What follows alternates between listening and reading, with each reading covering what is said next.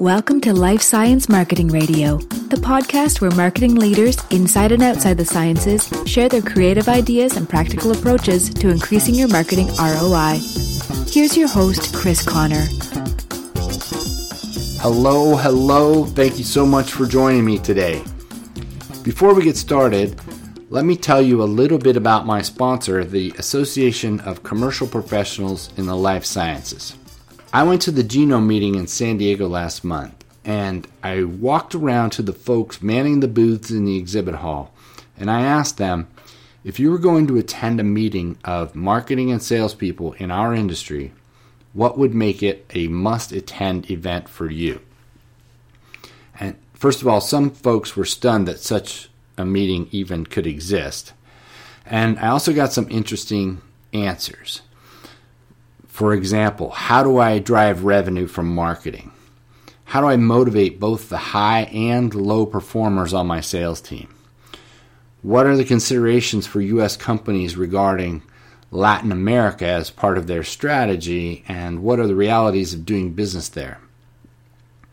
Where do our customers, the researchers, think their fields are going? How do I set pricing? And one person was simply excited for the chance to talk to other people in a position similar to hers. So there are many good reasons to join the ACPLS or at least get on the mailing list. The annual meeting in the fall will cover topics like the ones I just mentioned. And next month, ACPLS will release a salary report specifically for sales and marketing pros in the life science industry. So visit acp-ls.org and join or subscribe today. Now let's get back to the podcast.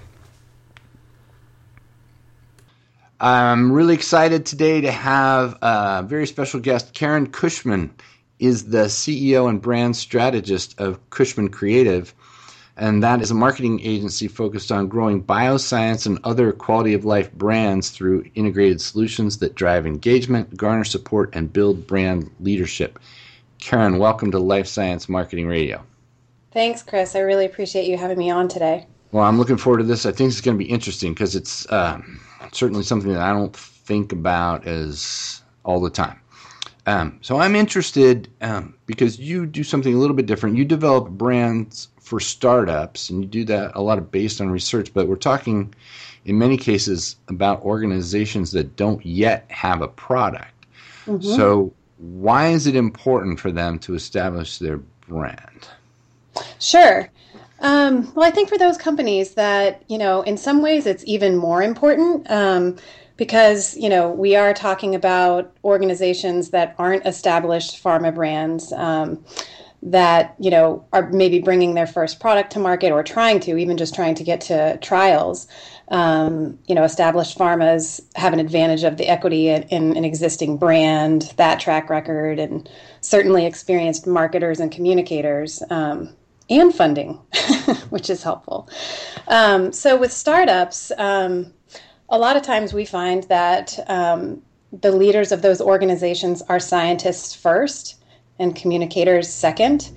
And one of the best things that the formalization of a brand can do for them is to create that narrative that is essential when they hit the market in seeking funding, that if they're not able to talk about what it is that they have in a concise and compelling way, it's going to be really hard for them to pursue any sort of business strategy. And I think, with this, what a brand does for any organization is to build legitimacy and trust.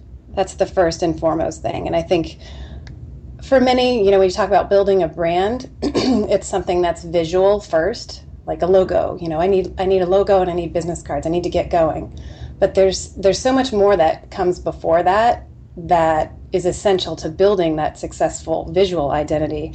And again, just, it's back to that narrative. And I know you're really familiar with that, things like messaging platforms and such. But for individuals that maybe don't think of this as their strong suit, they've spent more time in the lab, this is a really important part of building that foundation, is really solidifying what it is that they have in narrative terms first. So in this case, we're talking about trying to extract what they believe the value proposition is for whatever it is they're creating. So you mentioned pharma. Maybe they're developing a new drug or a device, but they must have some idea of how this is going to be better than what exists. Exactly. I mean, it comes back to answering this simple question is, why should somebody fund their product? If it is a product eventually, why should somebody fund their research? Why does it matter? And they have to be able to answer that first in order to create a brand that builds legitimacy and trust, and especially for them because they don't have that track record behind them often. So it forces scientists to really answer those questions and in terms that matter to their audience. So, another first critical step here is for them is really thinking about who that audience is, which can be a variety of people. So persona development is a really important part of building that brand strategy and communications plan. Sorry, I don't want to jump ahead, but I know that was one thing that we were going to talk about a little bit too. Yeah. So, just forcing them to think strategically about communication, that building a brand isn't just about that business card or that investor slide presentation. Those are the obvious things. It is creating that slide presentation that is going to help them formulate their pitch. Those are tangible things. And so what I'm trying to say here with startups is it's so important to really solidify what that narrative is before you ever start thinking about slides. Okay.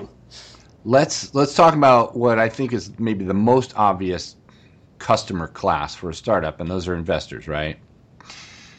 Mm-hmm. And of course, their primary concern is that they're going to spend money, they're going to invest money, and they want a return on that. Is there more to the messaging? To what degree do they want to be part of something bigger? How important is that, and how do you balance those two? We're going to make money on this thing, but also you're going to contribute to something that changes how some aspect of healthcare is done. Sure. Yeah. I mean, I think that's the beauty here in a way is that we are talking about human health and we're humans. So that's a big concern for us. So I think it is important to people. And you're right. We are talking about investors who first in this situation are concerned with return on investment in a monetary way. And so there has to be real proof. And often for startups, proof is a broad term. They have to really create belief in what it is that what they have. And for those people that are seeking that monetary investment. And so there's that, but I think that, people really are starting to see that stepping away from the idea of finding cures, those investors that are already entrenched in the biotech world understand that it's about developing new therapies often that maybe someday do lead to a cure, but it's about extending healthy lifespan too, which is a little bit different than how we typically think about funding breast cancer research. We're always focused on a cure, but those people that have the background realize that all of these little individual therapies that are coming to market have an enormous value in extending somebody's life while we look for a cure. Sorry, I'm pausing here for a second. Not sure if I'm answering your question exactly. That is a good answer. And actually, it wasn't, I think of a cure naturally, but you are right to point out that there's a difference between a cure and a treatment, but they both matter.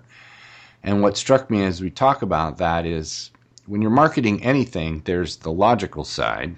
What do I get out of it? Right. In this case, it's the return on investment. And then there's the emotional side, which is contributing to something bigger, which is often overlooked. And so I'm just curious to what degree you sense that investors are attracted by a message that says, I'm going to be a part of finding, a treatment or a cure for something. But that at least gets their attention. And now I'm going to put my money where I think it will toward one of those startups that's going to do that and pay me back some return. Absolutely. Yeah, absolutely. Mm-hmm. So, since you mentioned other audiences, what do you typically think about? What besides the investors? If I've got a startup, who else am I looking at communicating with? So you might be thinking about other scientific partners to help move your research forward. If you are, you mentioned earlier that, we work with nonprofit biomedical groups, which is, where a lot of this basic research is being done. They're at the beginning of the pipeline, so to speak, in creating these therapies. Sorry, I just had something pop up here. Can you rephrase that question again? Yeah, so we talked about investors, but we were starting to talk about what other audiences and yeah. Right. Okay. Sorry. So they might be thinking about scientific partners. So when you think about a nonprofit biomedical research group, they're doing specific research at their institution. They may not have the capacity or the scientific researchers to do the next phase of their work that needs to be done. So they'll contract with another facility to do that. And so that's, they're forming a different type of partnership in that way. But it is all about moving their research forward. So you could consider them investors to a degree because, they want to move, they believe in the work that they're doing and also want to move it forward. So really, it's not as streamlined as someone might think, getting one therapy to market. It often involves a variety of partners, so to speak. It's a long road. It's a long road to get to market. Yeah, I'm sure. Different phases of clinical trials too. So, right. You might be talking about VC, venture capital groups. You might be talking about, for example, in January, there's always the big JP Morgan conference. When you think about, investors, there's a lot of different people or personas that could really fit into that audience type. And so investors might also be donors that are doing this just out of the goodness of their heart. They have an interest in it. Maybe they are more on the side of, yes, I do want to advance human health for the greater goodness of the world. So you have that, that quote unquote investor. And then you have on the other side of that, people that might be attending something like the JP Morgan conference where, they're doing it every year. It's really based on a monetary return on investment. And so that's a completely different mindset. And so I think it's really important for these startups to think about where they are. They're probably not there yet at something like JP Morgan, but they are going to be meeting with people who have those same expectations that may have a scientific background, who understand the process, understand the difficulties more so. And so it's really going to be important that they understand that persona. And so a big portion of us building a brand for someone is creating those, creating an image of what they are that, beyond the basic demographics of age and regions and cultural differences, but really thinking about what is their knowledge base. And those are great to create because sure, you can always update them, but as you're thinking about the content that you're creating, that investor slide pitch, you're thinking about that person. You're going back to that persona and looking at all of their biases and how they might be skeptical about what you're saying. And it's really important to constantly do that, to constantly improve your pitch based on who it is that you're communicating to and trying to persuade. Fantastic. Because it's all about belief. It's all about belief. It sounds, when you use words like inspiration and belief, it sounds too intangible or not realistic for this type of audience. But it's like you said earlier, and I'm glad you brought that up. There's still that emotional component. And that's really important to connect with those people who may be more on the monetary side in an emotional way. Yeah, and that's the belief is the reality of the situation. You have a product that needs to be tested, needs to be proven, but somebody has to make it happen. There's a risk on one side, and there's huge reward on the other. That's what you have to balance out and get people to believe that yours is the one. I mean, that's what it's all about. Let's talk about messaging platforms. How does that fit in with branding and what you do? I think messaging platforms really drive branding. For us, it's a simple one sheet. It may be part of a longer brand strategy, but really it should exist on one piece of paper. And it is that value proposition combined with those core proof points that explain why the business deserves, that investment in a really concise way. And sure, they may not use every single proof point each time, but it should be so simple that everyone that's on this team understands what those are and can pull from those in any conversation, whether it is a conversation or something tangible like a one-sheet case statement, which is another thing that we like to see startups do. So really it serves as a foundational part of their communications plan, if you will. So I have two questions. The first is, and I'm just going to make a note so I don't forget. The first one is, I'm guessing that the proof points, you might have a selection based on the persona you'd be talking to. Mm-hmm. Sure. Yeah. And then tell me more about this case statement.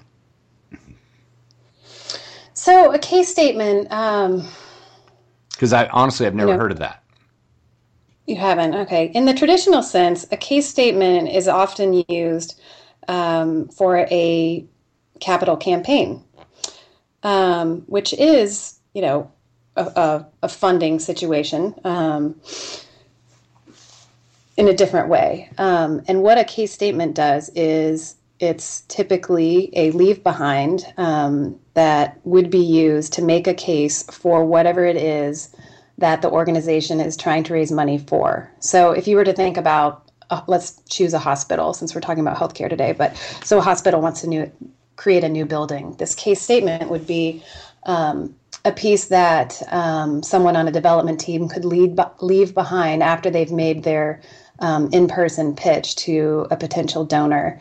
And as they had time later to review and consider their donation, this would be the piece that would be the payoff for them. It would probably answer any questions that that development person might not have been able to answer, and certainly be that piece that does pull at the emotions and really creates belief in that potential donation. Okay. So creating some vision of what the new building for a hospital will provide to the community or capabilities that they didn't have. Is that right? Right. Yeah, and for a biotech startup, it's something that supports that pitch that they're making, that slide presentation that they're making. It's a leave behind. Right. So, but it's a summary. Okay. All right, I want to go on to more branding things now. So, we're talking about organizations that don't yet necessarily have customers in the traditional sense that you can talk to. What are the elements of a brand different for that, and how do you establish identity for a company that doesn't yet have customers? So I'm imagining, but I know it's not true, that you pull this out of thin air. But I'm just curious about this process of how you create an identity for an organization that is not yet known. Well, so we've touched upon this a little bit, because I think when you talk about customers here, we're talking about investors. Mm-hmm. And so, yes, this is way before you have a product that you're going to put into someone's hand and they buy and they see it and they touch it. This is different. But I think that they do exist, and that, that is, in a way, the beauty here of what we've talked about is technically anybody can be an investor, a believer. It's broad, that audience base that we talked about, from purely being just someone who wants to donate to it to somebody who's an investor looking for a monetary return. And so personas, we try to create that customer, if you will, through the development of personas. And so the process is really just the same.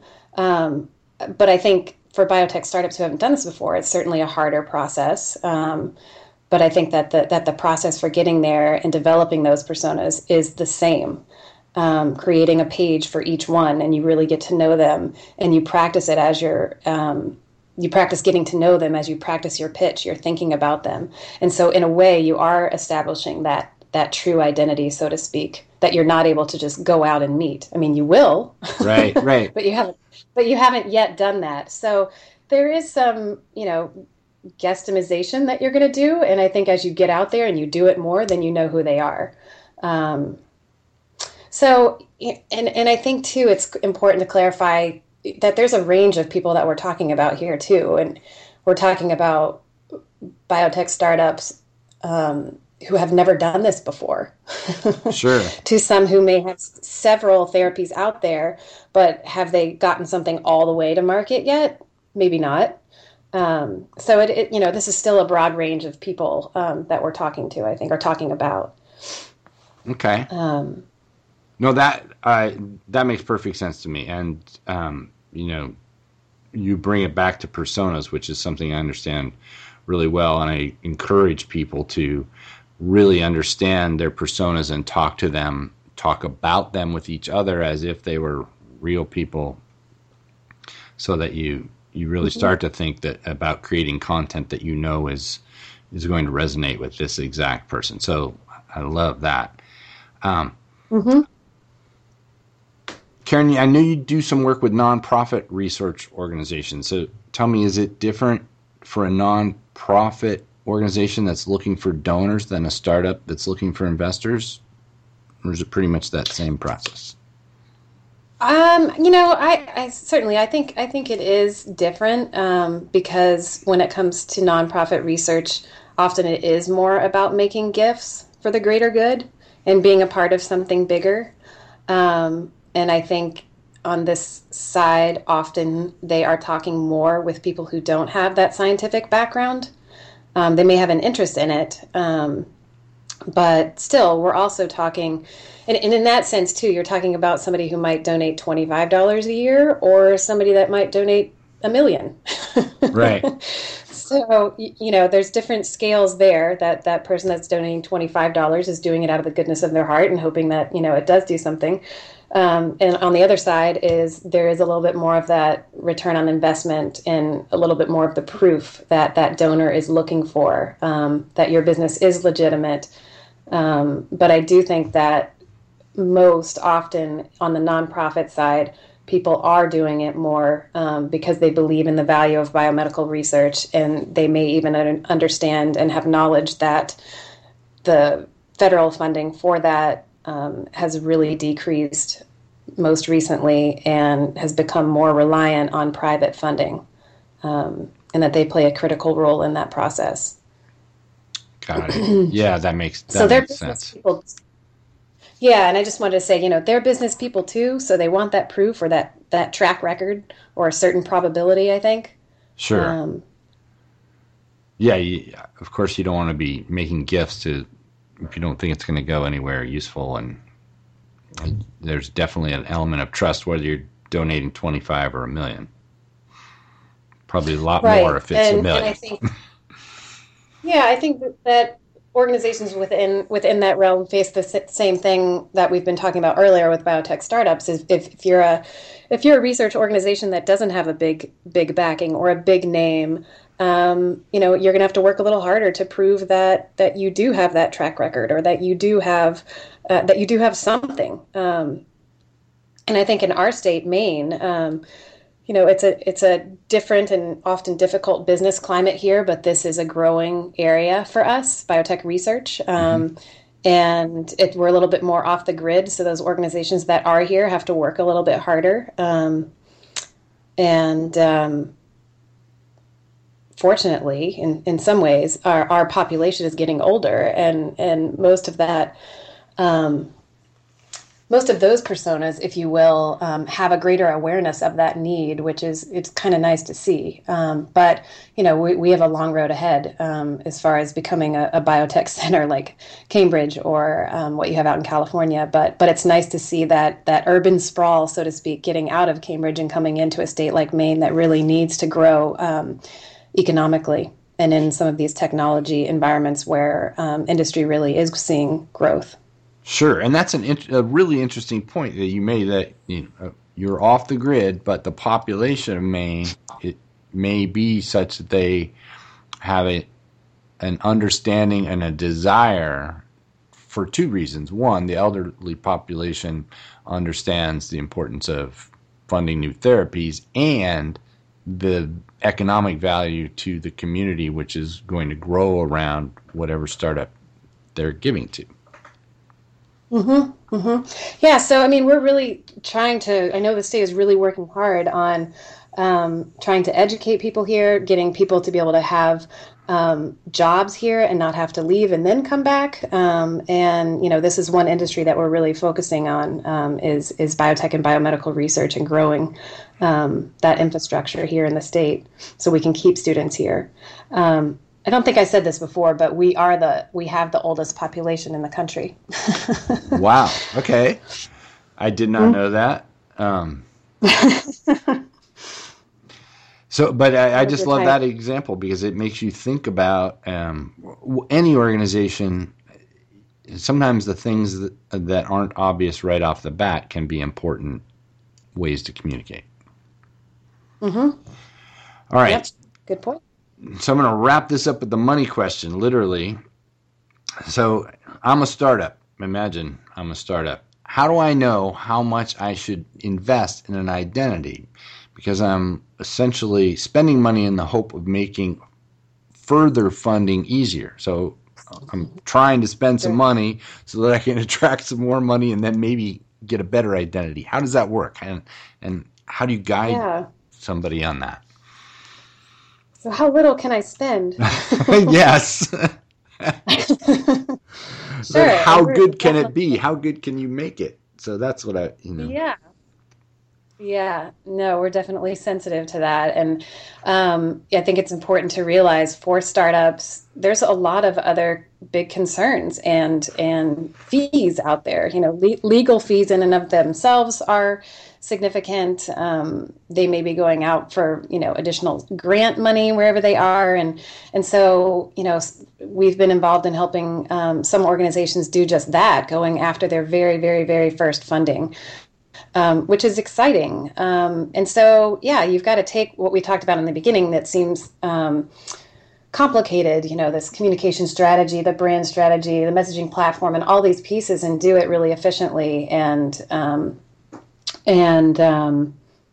formulate it into an identity so they can hit the ground running with business cards and those tangible things that they need. So, you know, I mean, as far as a price tag, I think that they need to be prepared to spend around $10,000 to do this, to do it well. I mean, we've certainly done it for less, but and that's just really bare bones. But I think that this is something, like we talked about earlier, that you build upon. You may not know exactly what your personas are to start, and those are something that you build and cultivate over time. But to get going, you still need some of those core components. And I think another thing to point out here that is really important is helping these scientists become, first and foremost, really, really strong communicators. That they're able to get up and talk about the work that they do in a persuasive way, and really feel confident about that. That's really key. So that's another component,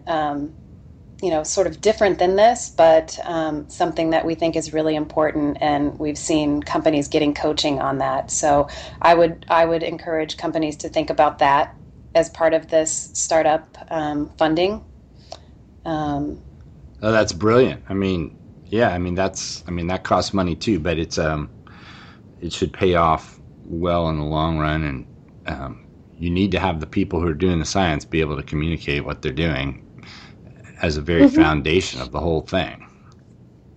Yeah, I mean, I think, you know, you just have to keep things in perspective because, yes, you need the solid brand strategy, if you will, that includes that messaging platform. You need business cards. You need a website, but do you need to have video yet? And, you know, all of these other things that you can add to that do get costly? No, you don't. But first and foremost is the ability to communicate that you've got something and doing it in a believable way. That's the most important thing. Fantastic. Well, Karan, I've really enjoyed this conversation. I learned a lot. I know the people listening are going to learn a lot. Where can people find out more about you and Cushman Creative? Super simple, just cushmancreative.com. There you'll find our blog, Kelp Beds, which has been around since 2010, and specifically speaks to the audiences that we've been talking about here today, and extends into the life sciences as well. So we've been pretty devoted to this group and have a strong belief ourselves in investing in human health. And I'm a cancer survivor, so it's become really important to me.